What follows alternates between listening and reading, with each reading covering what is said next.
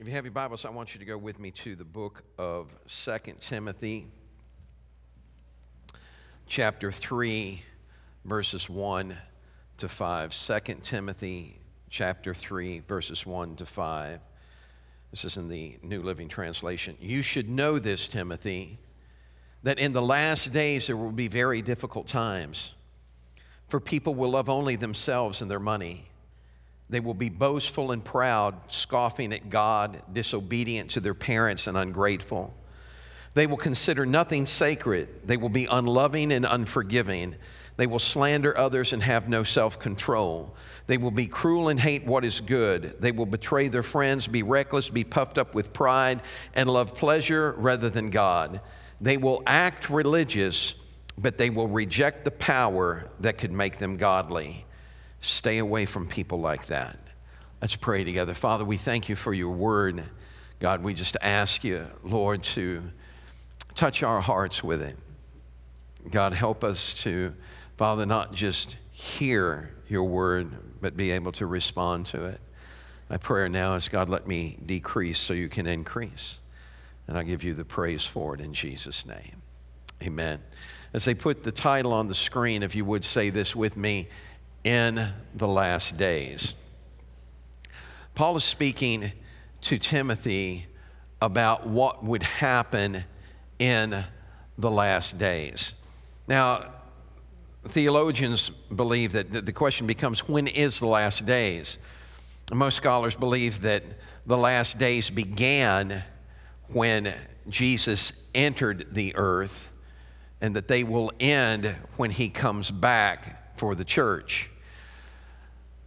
The question becomes then, what part of the last days are we in?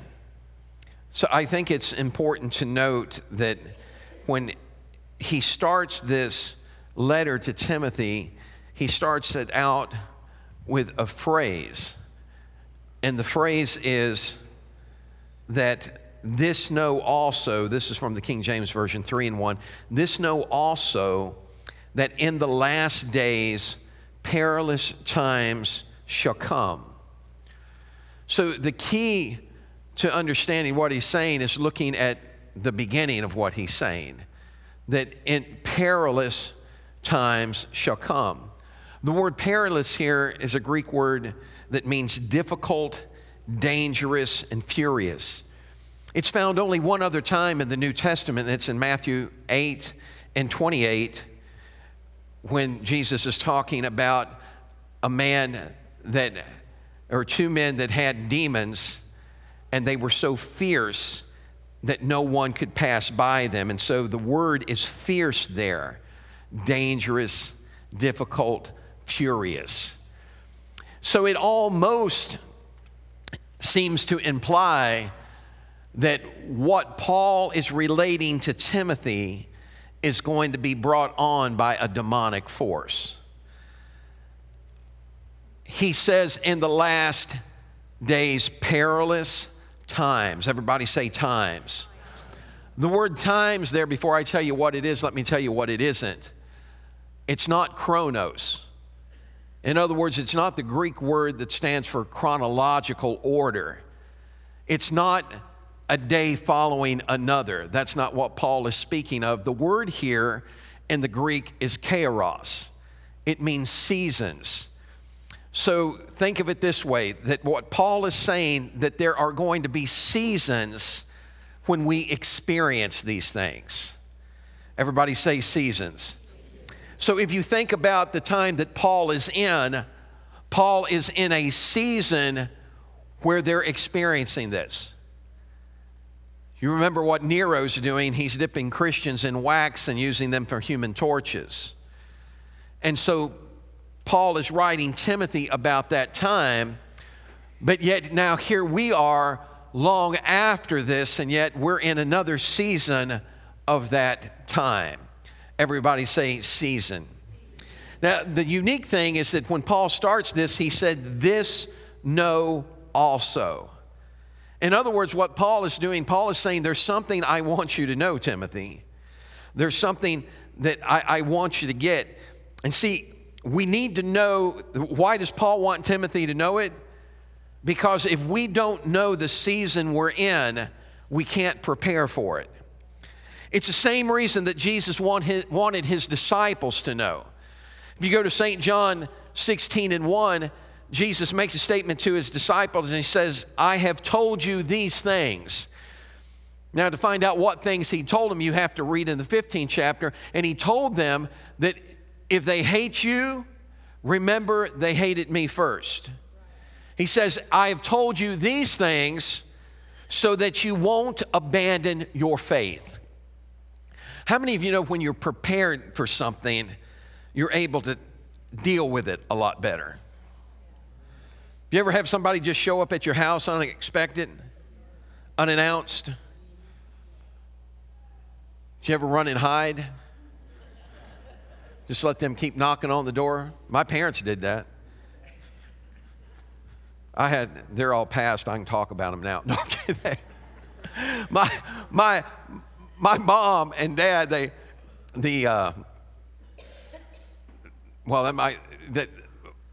won't tell who it was, but we had a relative show up. And they were knocking on the door and they made us hide. We were kids and they made us hide. And then they thought that they left, but one of their kids was peeking through the window. And the gig was up. Somebody saw us. And so they came to the door and they opened the door and as they were coming, oh, hey, how you doing? Come on in. And one of my brothers, I think it was, said, we was hiding from you. Oh, unprepared. It's kind of like, my wife's got a solution for that. If anybody knocks on the door in the morning, Debbie takes off running to the bedroom and yells, get the door. Get the door. And I said, baby, I'm not ready. Well, I can't get the door. I don't have my face on. I said, I ain't got my face on either. But I'm left to get the door. I got the door. I was unprepared. This guy came knocking on the door. This has been years ago. I was working third shift. This guy came knocking on the door early in the morning, man. I'm staggering out of bed, go and answer the door. It's probably about 8 o'clock in the morning. I hadn't been in bed that long. And I opened the door up. And when I opened the door up, man, his eyes got about that big. And he looked at me and he said, we're putting on cable. Do you want it? I said, no, sir, I don't want cable. Thank you. No, I didn't. But I shut the door and I got to thinking, I thought, man, why did he give me that weird look? And as I was walking back to the bedroom, there was a big mirror in the living room. And I looked over at the living room mirror and man, my hair was like this. And that's when I had more of it. And my hair was stuck up all over the place. And I thought, no wonder he got shock treatment. Unprepared. See, we like to prepare. And we want to make sure that the house is in order. That's what Paul is trying to do for Timothy. He wants him to be prepared for what's coming. Everybody say, for that season. Now, Paul begins to describe this season. Listen to what he says. People will love only themselves and their money. Does that sound like that might be the same season we're in? Where all of a sudden now it's all, it always amazed me how people can be so heartless. What do you mean, Pastor? I'm talking about scams where they come in with the elderly, especially like after this hurricane that happened in Florida. One of the big things that they're going to have to be careful for now, because it happens after each one of them. There'll be supposedly contractors come in. They'll target mostly elderly people and say, look, we'll do your roof for X amount of money, but I need some money up front, so I need you to pay me this up front. And they'll collect all this money up front, and they take off and skip town, and they never see them again. There's no love for their fellow man. It's all about themselves and money. Everybody say money. They will be boastful and proud, scoffing at God. I remember when God used to be respected. I remember when we as a nation valued God, and as a Christian, you were considered a good neighbor. But now if you talk about God, people ridicule you. They try and run you down. There is a target placed on your back, and the attack begins. Scoffing at God. He's telling Timothy, you need to get ready for this because things aren't going to be the way they've always been in the past. Now there's a season that's coming that's going to change things. Disobedient to parents. Boy, if you've ever been in a public place and heard some of the conversation between children and their parents, it's not only those children being disobedient to parents, but the way those parents talk, you can rest assured that they were disobedient to their parents as well. Because it becomes a generational thing. It's just getting passed from one to the other. Disobedient to parents, ungrateful. Have you ever dealt with someone that was ungrateful? Doesn't that just make you want to love them? You know, just put a squeeze on them. No. When you do something for somebody and they show appreciation for it, it makes you want to do more for them, right? Like when we were, our granddaughter, when we buy her something, she'll always, oh, thank you, Nana. It's what? I love it so much. It's so beautiful. And she knows that that's going to keep it coming. But if she would be looking at it and going, oh, I don't like that. I don't want that. And it would shut it off. Ungrateful. Listen to what this says. They will consider nothing sacred. I don't watch current television programs because nothing's sacred. Everything, anything to do with God, they twist it or turn it.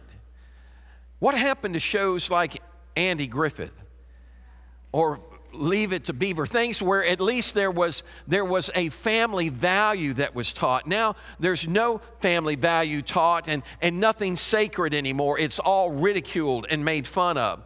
They will be unloving and unforgiving. They will slander others and have no self-control. They will be cruel and hate what is good. Have you ever seen society like it is right now? I mean, it used to be that when there was murder, there was a method, there was a reason for the murder, but not now. People are just being shot and stabbed on the streets where there's no connection to them at all. There's nothing behind it. There's no reason for it. It's just random killings. And Paul is telling Timothy, you need to know that the season, what's going on in the season you're in. They will betray friends, be reckless, puffed up with pride, and love pleasure rather than God. Now watch this. They will act religious, but they will reject the power that could make them godly. Let me read it one more time. They will act religious. The phrase religious there, let me read it this way. They will act, or they will have an appearance of the gospel, but they will deny or reject the dunamis, the miraculous power that could make them holy. Something has happened in the season we're in that's crept into the church. And instead of the church standing up and declaring a God that's powerful enough to change your lifestyle, now churches are adapting their services to embrace your lifestyle. Can I tell you that when I got saved, I wasn't looking for a place that would embrace the mess I was already in. I was looking for somebody that could tell me how to get out of the mess that I was in. I needed someone to tell me that there's a God that's bigger than the chains that are holding me. Everybody say, a bigger God, a better God, a powerful God.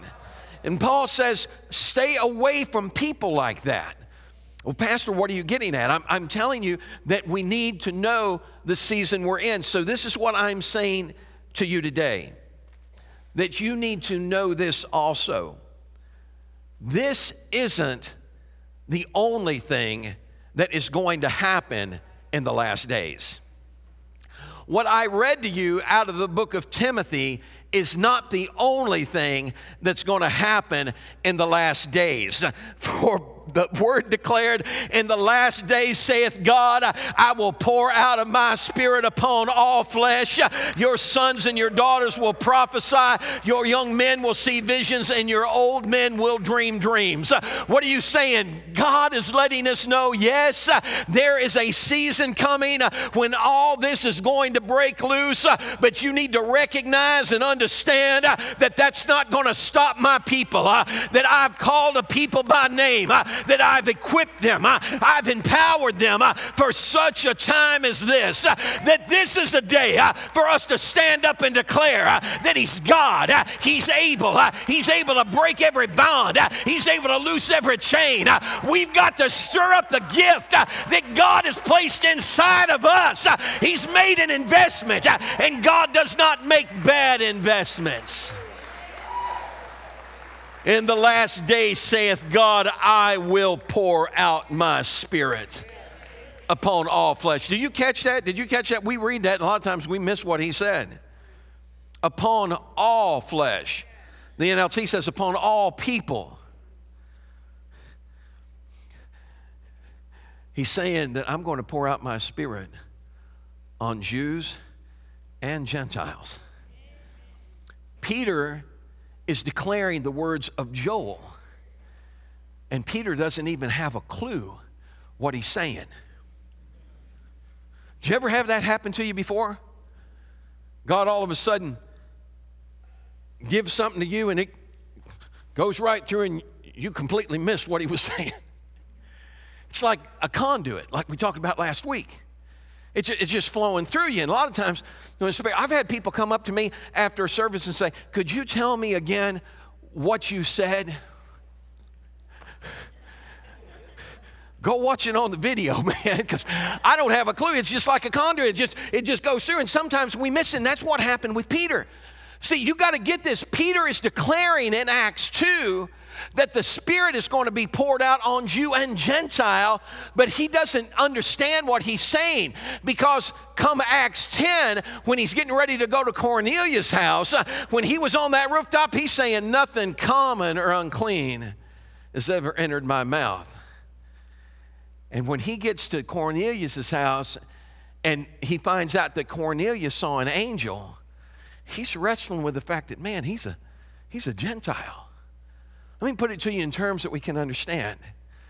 Not only can Cardinal fans be saved, but so can Cub fans.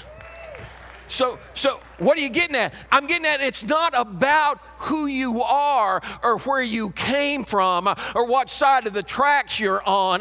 It's about who He is. Where He are. Come on, somebody hear what I'm saying. He's a God that's big enough to reach out and free you no matter where you came from, no matter what your life story is, no matter what you faced. He, my friend, is God. And beside Him there is none other. Power. Somebody say power. So this is what He's saying. He said, I'm going to pour out my Spirit. How many of you have ever tasted something that tasted so good it made you wobbly? You know what I'm talking about? You put something in your mouth, and all of a sudden when you taste it, you go, oh, well. You know, I mean, it's like all of a sudden, man, sometimes I've watched Debbie taste something and watch her eyes roll back in her head. Oh. Yeah, And she, you need to taste this. But she checks to see how much there is of it first. Because you ain't getting it if it's not enough. I got some good news for you. He's more than enough. He's got enough for you. He's got enough for me. There's no shortage on His Spirit. He is a supply that will not run dry. And the Scripture said, taste and see that the Lord is good. So when you've tasted something and you like it, I mean really like it, you want to share it, right? You need to want. So here, how many of you have tasted the Lord? Wave your hands right now if you've had a taste of Him. I mean, if you can tell me from a personal experience that God is good. Well, come on, wave that hand up. That God is good. Some of you look like you're not so sure. So my response to that is go back and have another taste. Go back and try it again. Because you can't never tell. It could have been the first taste you got was a little polluted. What do you mean by that? The Bible said that we have received this gift in earthen vessels so that God gets all the glory. Let me explain to you what that means. How many of you have ever had glass? How many of you have ever had glass? How many of you have ever had water out of a glass? Ice water in a glass? How many of you have ever had it out of a bottle, plastic bottle? Water out of, how many of you have ever had water out of a tin can? I have. They vended. And I got to tell you, I didn't like it. Because what it did is it picked up a little bit of flavor of the container it was in. This gift has been in earthen vessels. What's God saying? God's saying this, the way I'm getting this to you is through each other. And so every once in a while, the earthen vessel can get in the way. And it can take a little bit of the taste of who you are. And I love y'all, but I don't want to taste you. I want the gift. I want to get to the fountain or the spout where the glory comes out. I want to get a direct line to God. I want something that's so pure and so real. Have you ever had Coke from Mexico? Wave your hand if you've ever had Coke. And I see you're thinking I'm telling you, Coke in Mexico tastes better than it does here. I don't know what it is they claim. I don't know what's going on. I know it's supposed to be the same thing. Either I'm hotter when I'm over there, but it tastes better there. Jason probably never had a Coke in Mexico. I took him to Mexico one time. He's drinking that cow dry. Every night we'd go in, he'd drink a half a gallon of milk. You think I'm messing with you. He was drinking, I looked at him, I thought, where is he putting that stuff? But he thought it was good. He wasn't sharing it either. He didn't offer me any of his milk.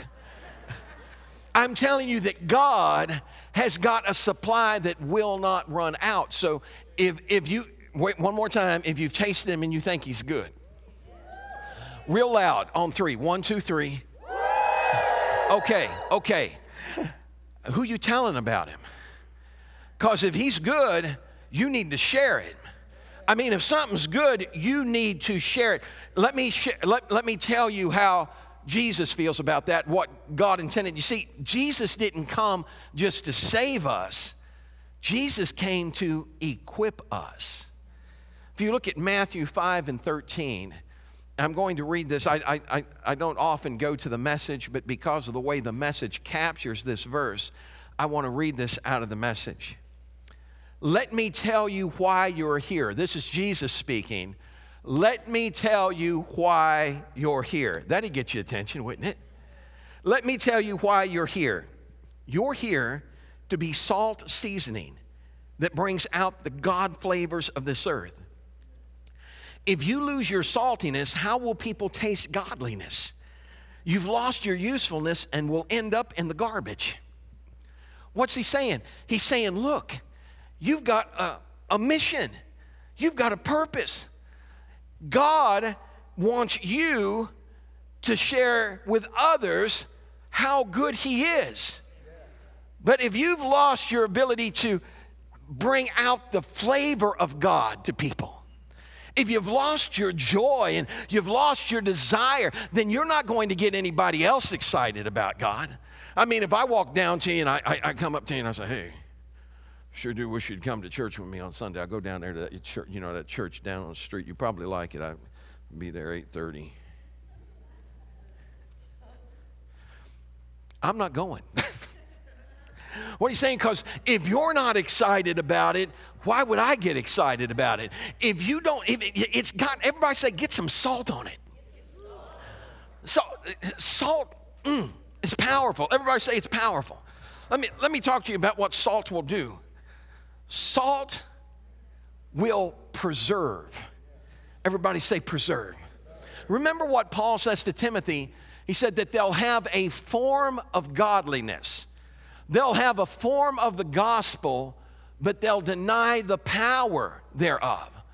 And God is saying, don't deny my power. Jesus said, you are salt. Salt is powerful. Salt preserves. Paul makes a statement, for I know whom I have believed and am persuaded that he's able to keep what I've committed to him until that day. What's he saying? Paul's saying he can preserve me. He can preserve what I give to him. He's a powerful force. Salt brings flavor. How many of you have ever had popcorn with no salt on it? Horrible stuff. It's like eating an egg white. Job talked about it. Job talked about how important salt is. Job talked about trying to eat egg whites that got no seasoning on it. You ever put an egg white in your mouth that doesn't have anything on it? Just want to spit it right out. It's like, man, what is that? Just something rubbery rolling around in my mouth. But you add some salt to it, and man, you all of a sudden, your whole face changes. And instead of spitting it out, you go, ooh, this is good stuff. And do you know, as much as we like things to be flavorful, God likes it even more. In the book of Leviticus, the 2nd chapter, God refuses any sacrifice that doesn't have salt on it first. What's he saying? Don't offer me something that don't have some flavor. Well, what's that got to do with us? How many of you understand that our praise and our worship is the sacrifice that we render unto God now? It says, I offer him a sacrifice of praise. So what God is saying, don't you bring me some praise that don't taste good. Don't get up in here and raise your hands, go, oh, praise God, everybody, you just love the Lord. You get some flavor in your praise. You get, well, what do you mean get flavor? Get your heart where he's at. Get your head, let me say it this way, get your head where his heart is. Get some flavor and then when you begin to praise God, you ought not care about who's standing around you. Oh, look out. My brother came to preach revival for us years ago. And there was this one, my brother, you know, I've talked about him. He's gone on to be with the Lord now. But Paul, when Paul got happy, Paul sounded like a freight train getting ready to leave the station. And so Paul, woo, woo, woo. And so this lady had invited someone to listen to him speak. And she says to me, I hope your brother doesn't, take off on that. She didn't want the train to leave the station.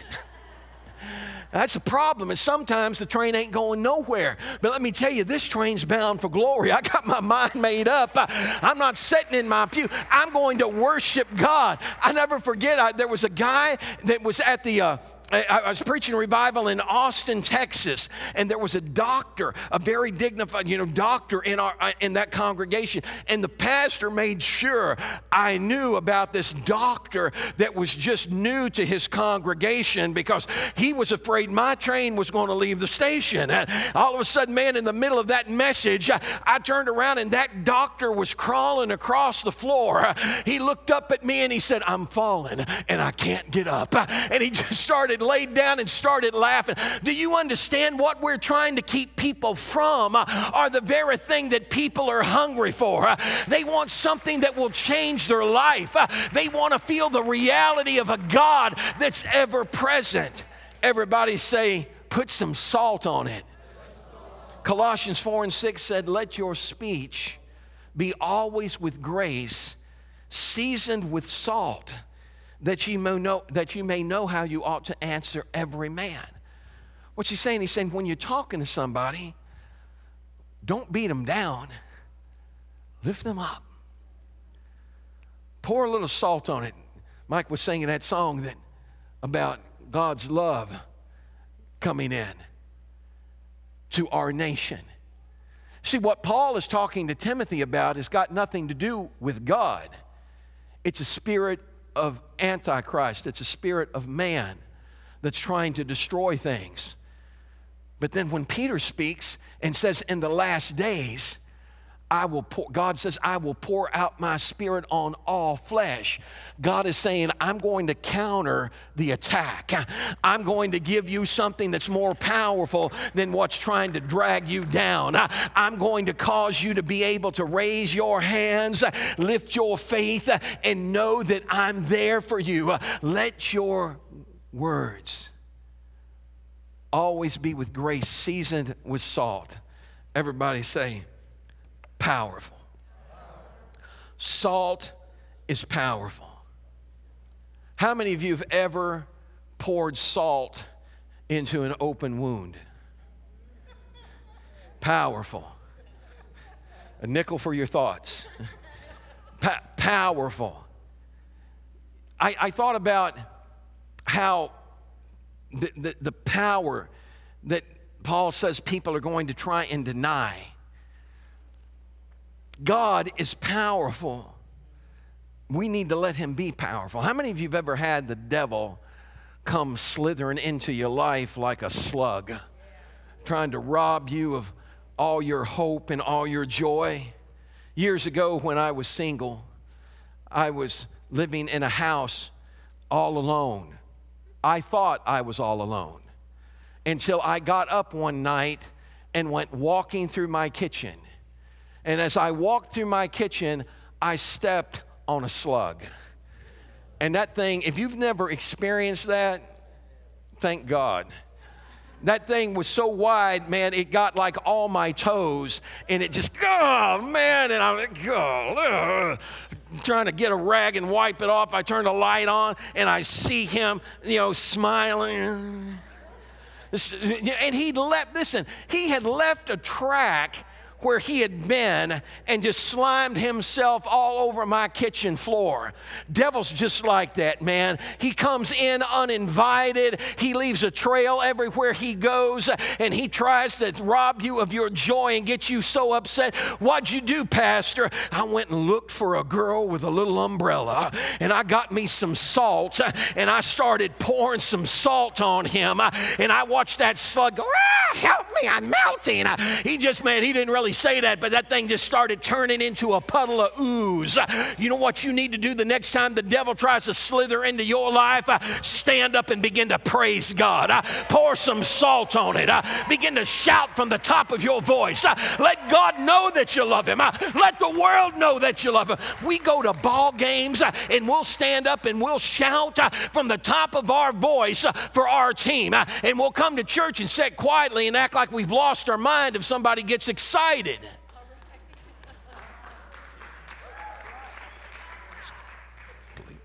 Acting like that.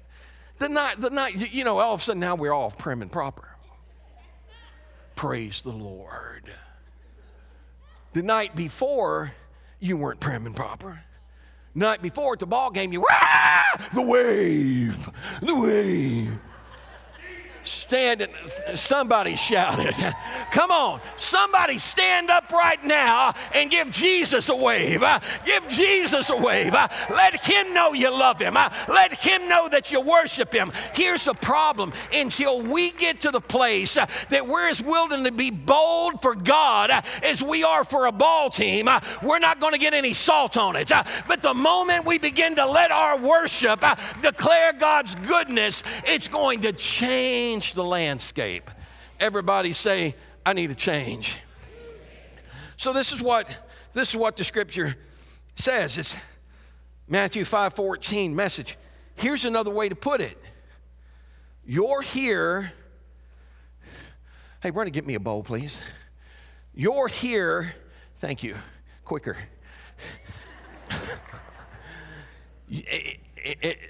In Matthew 5:14, here's another way to put it. That's part of the scripture. You're here to be light, bringing out the God colors in the world. Thank you. God is not a secret to be kept. We're going public with this. As public as a city on a hill. If I make you light bearers, you don't think I'm going to hide you under a bucket, do you? I'm putting you on a light stand. Now that I've put you there on a hilltop, on a light stand, shine. Somebody shout it with me, shine. Keep open house. Be generous with your lives. By opening up to others, you'll prompt people to open up with God, this generous Father in heaven.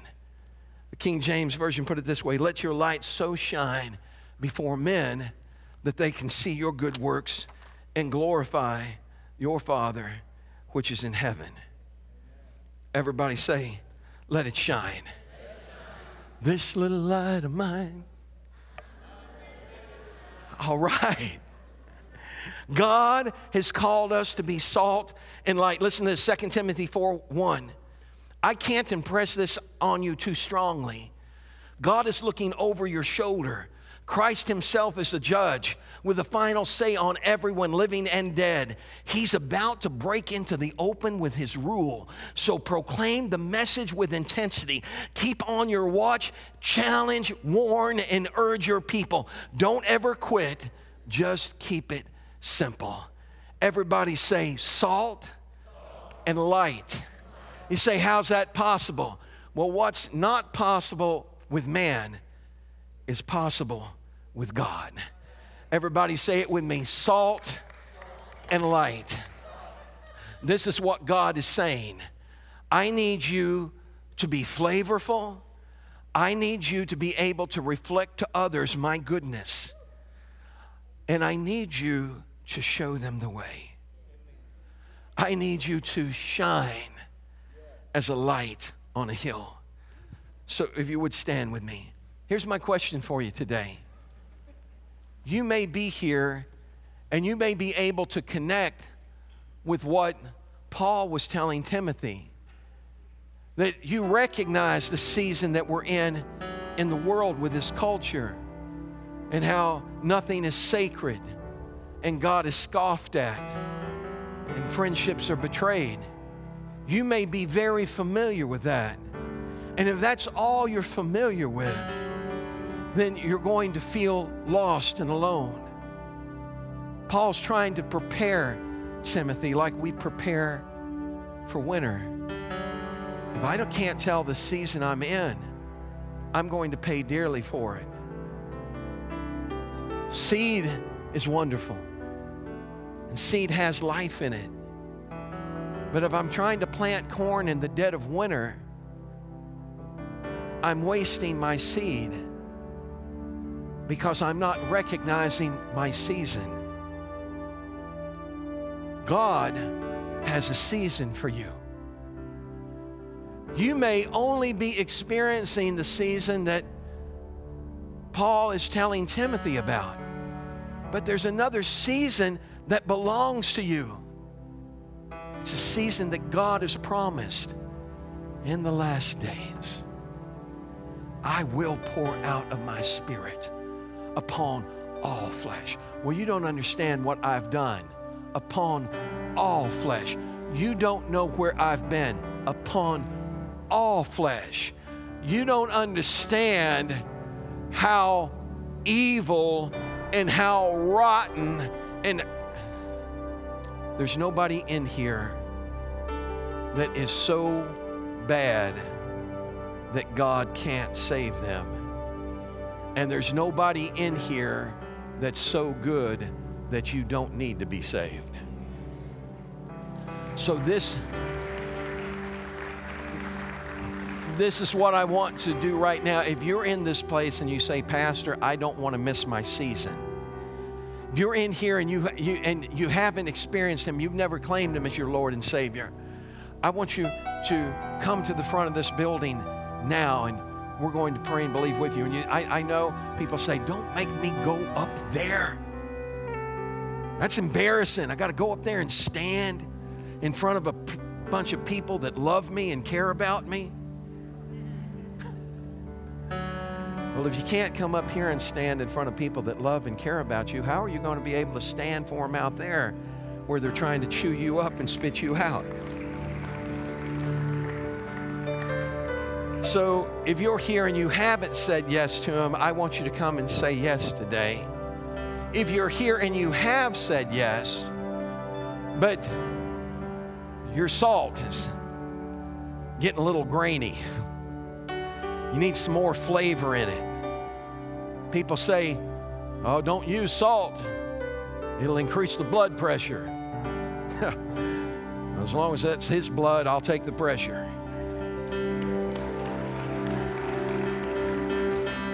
I've seen those diets where people do what's called no salt, and they're not kidding. It's like putting sand on your popcorn. Grainy, gritty, but no flavor. God wants to bring flavor to your life. God's made an investment in you, and God doesn't make bad investments. So if you're in this place today and you're ready to say, Pastor, I want God to use me in this hour.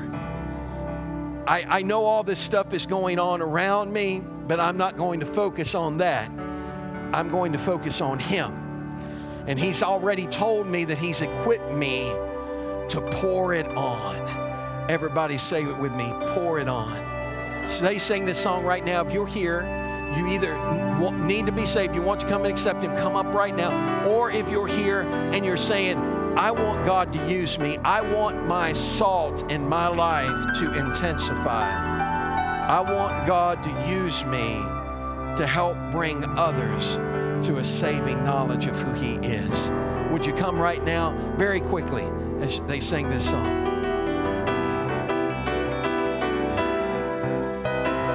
Now remember, this is a revival.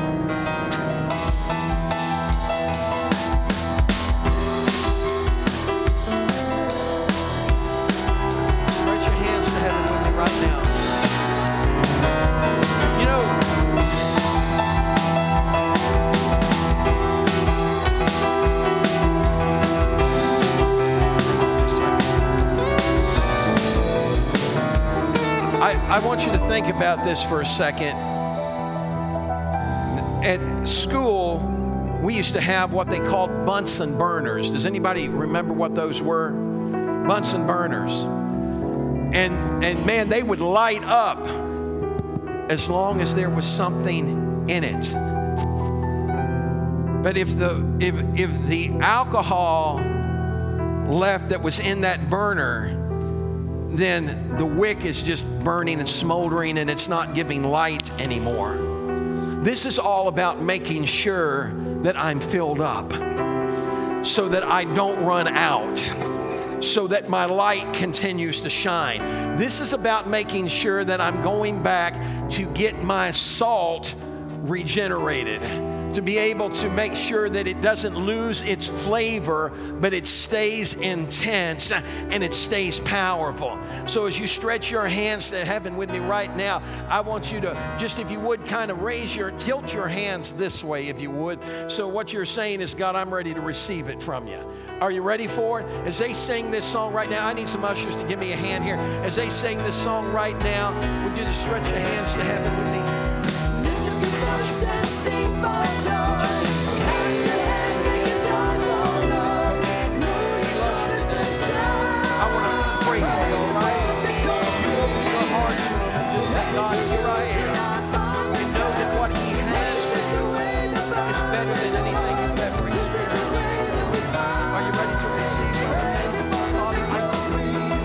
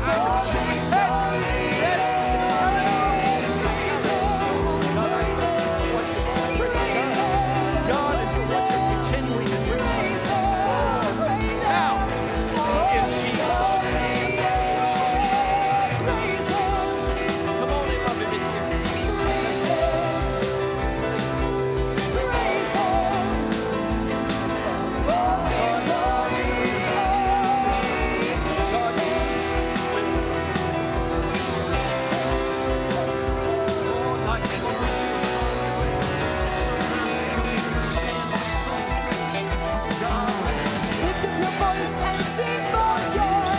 Clap your hands, make a joyful noise. Blow your trumpets and shout. Praise Him for the victory. Weapons we use are not bombs and guns. Worship is the way, the battle is won. This is the way that we fight. Praise Him for the victory. Lift up your voice and sing for joy. Clap your hands, make a joyful noise. Blow your trumpets and shout. Praise Him for the victory. The weapons we use are not bombs and guns. Worship is the way, the battle is won.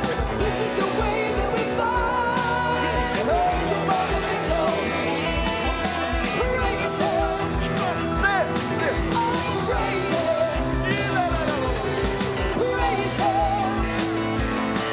Oh, praise Him. Praise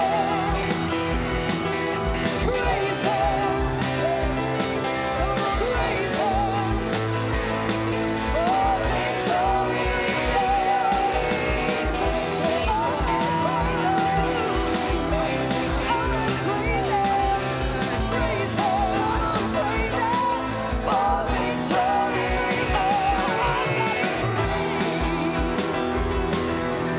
Praise Him. Praise Him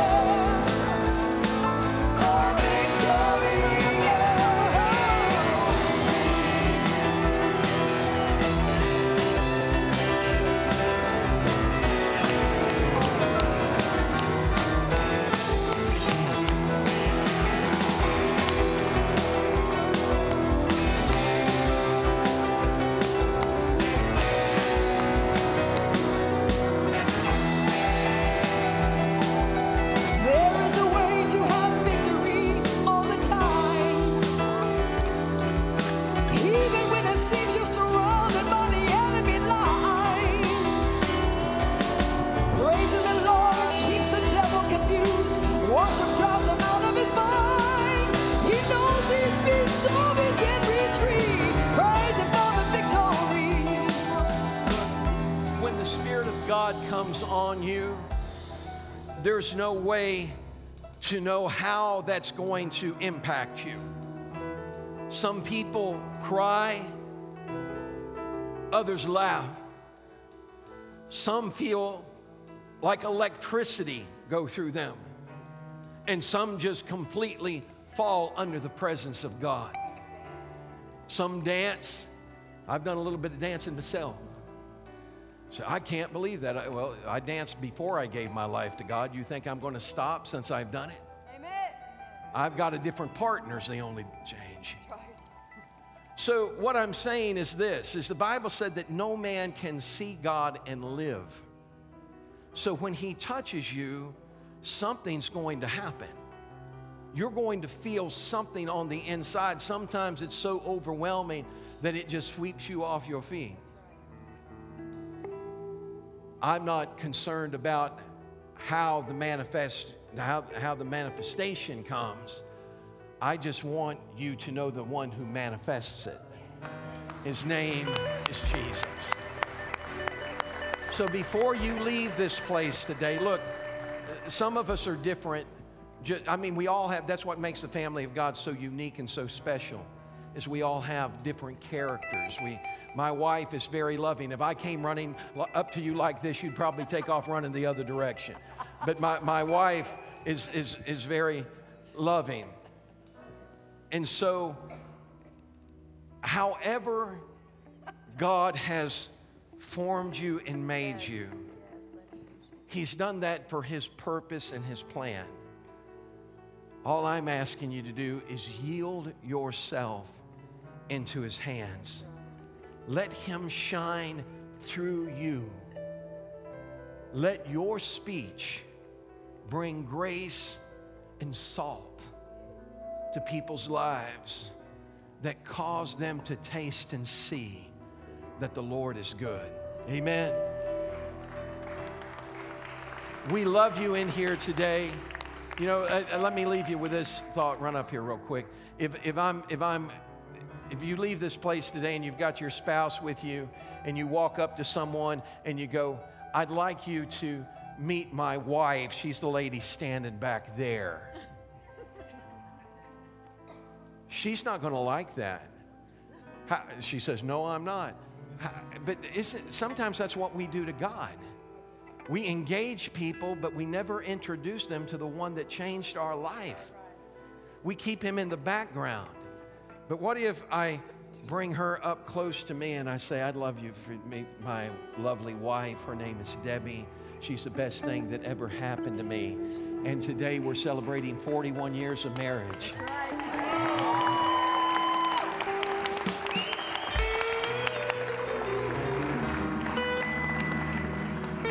I've decided to keep her. No choice. No. Aren't you glad that God loves us? Did you ever think about how God does when I always told people, I said, if God's got a refrigerator, your picture's on it. Because God loves us. He cares for us. He cares for you, Cody. He's got a plan for your life, and don't let the devil talk you out of that. Know that you're special and unique, and he's going to continue to draw you close to him. You just continue to step forward. I told people in the last service, I said, the first time I got an encounter with God, I went into a church and I thought they were all nuts. Really. And then I became one. I had an encounter with God that changed my life forever. It wasn't about what somebody else told me about him.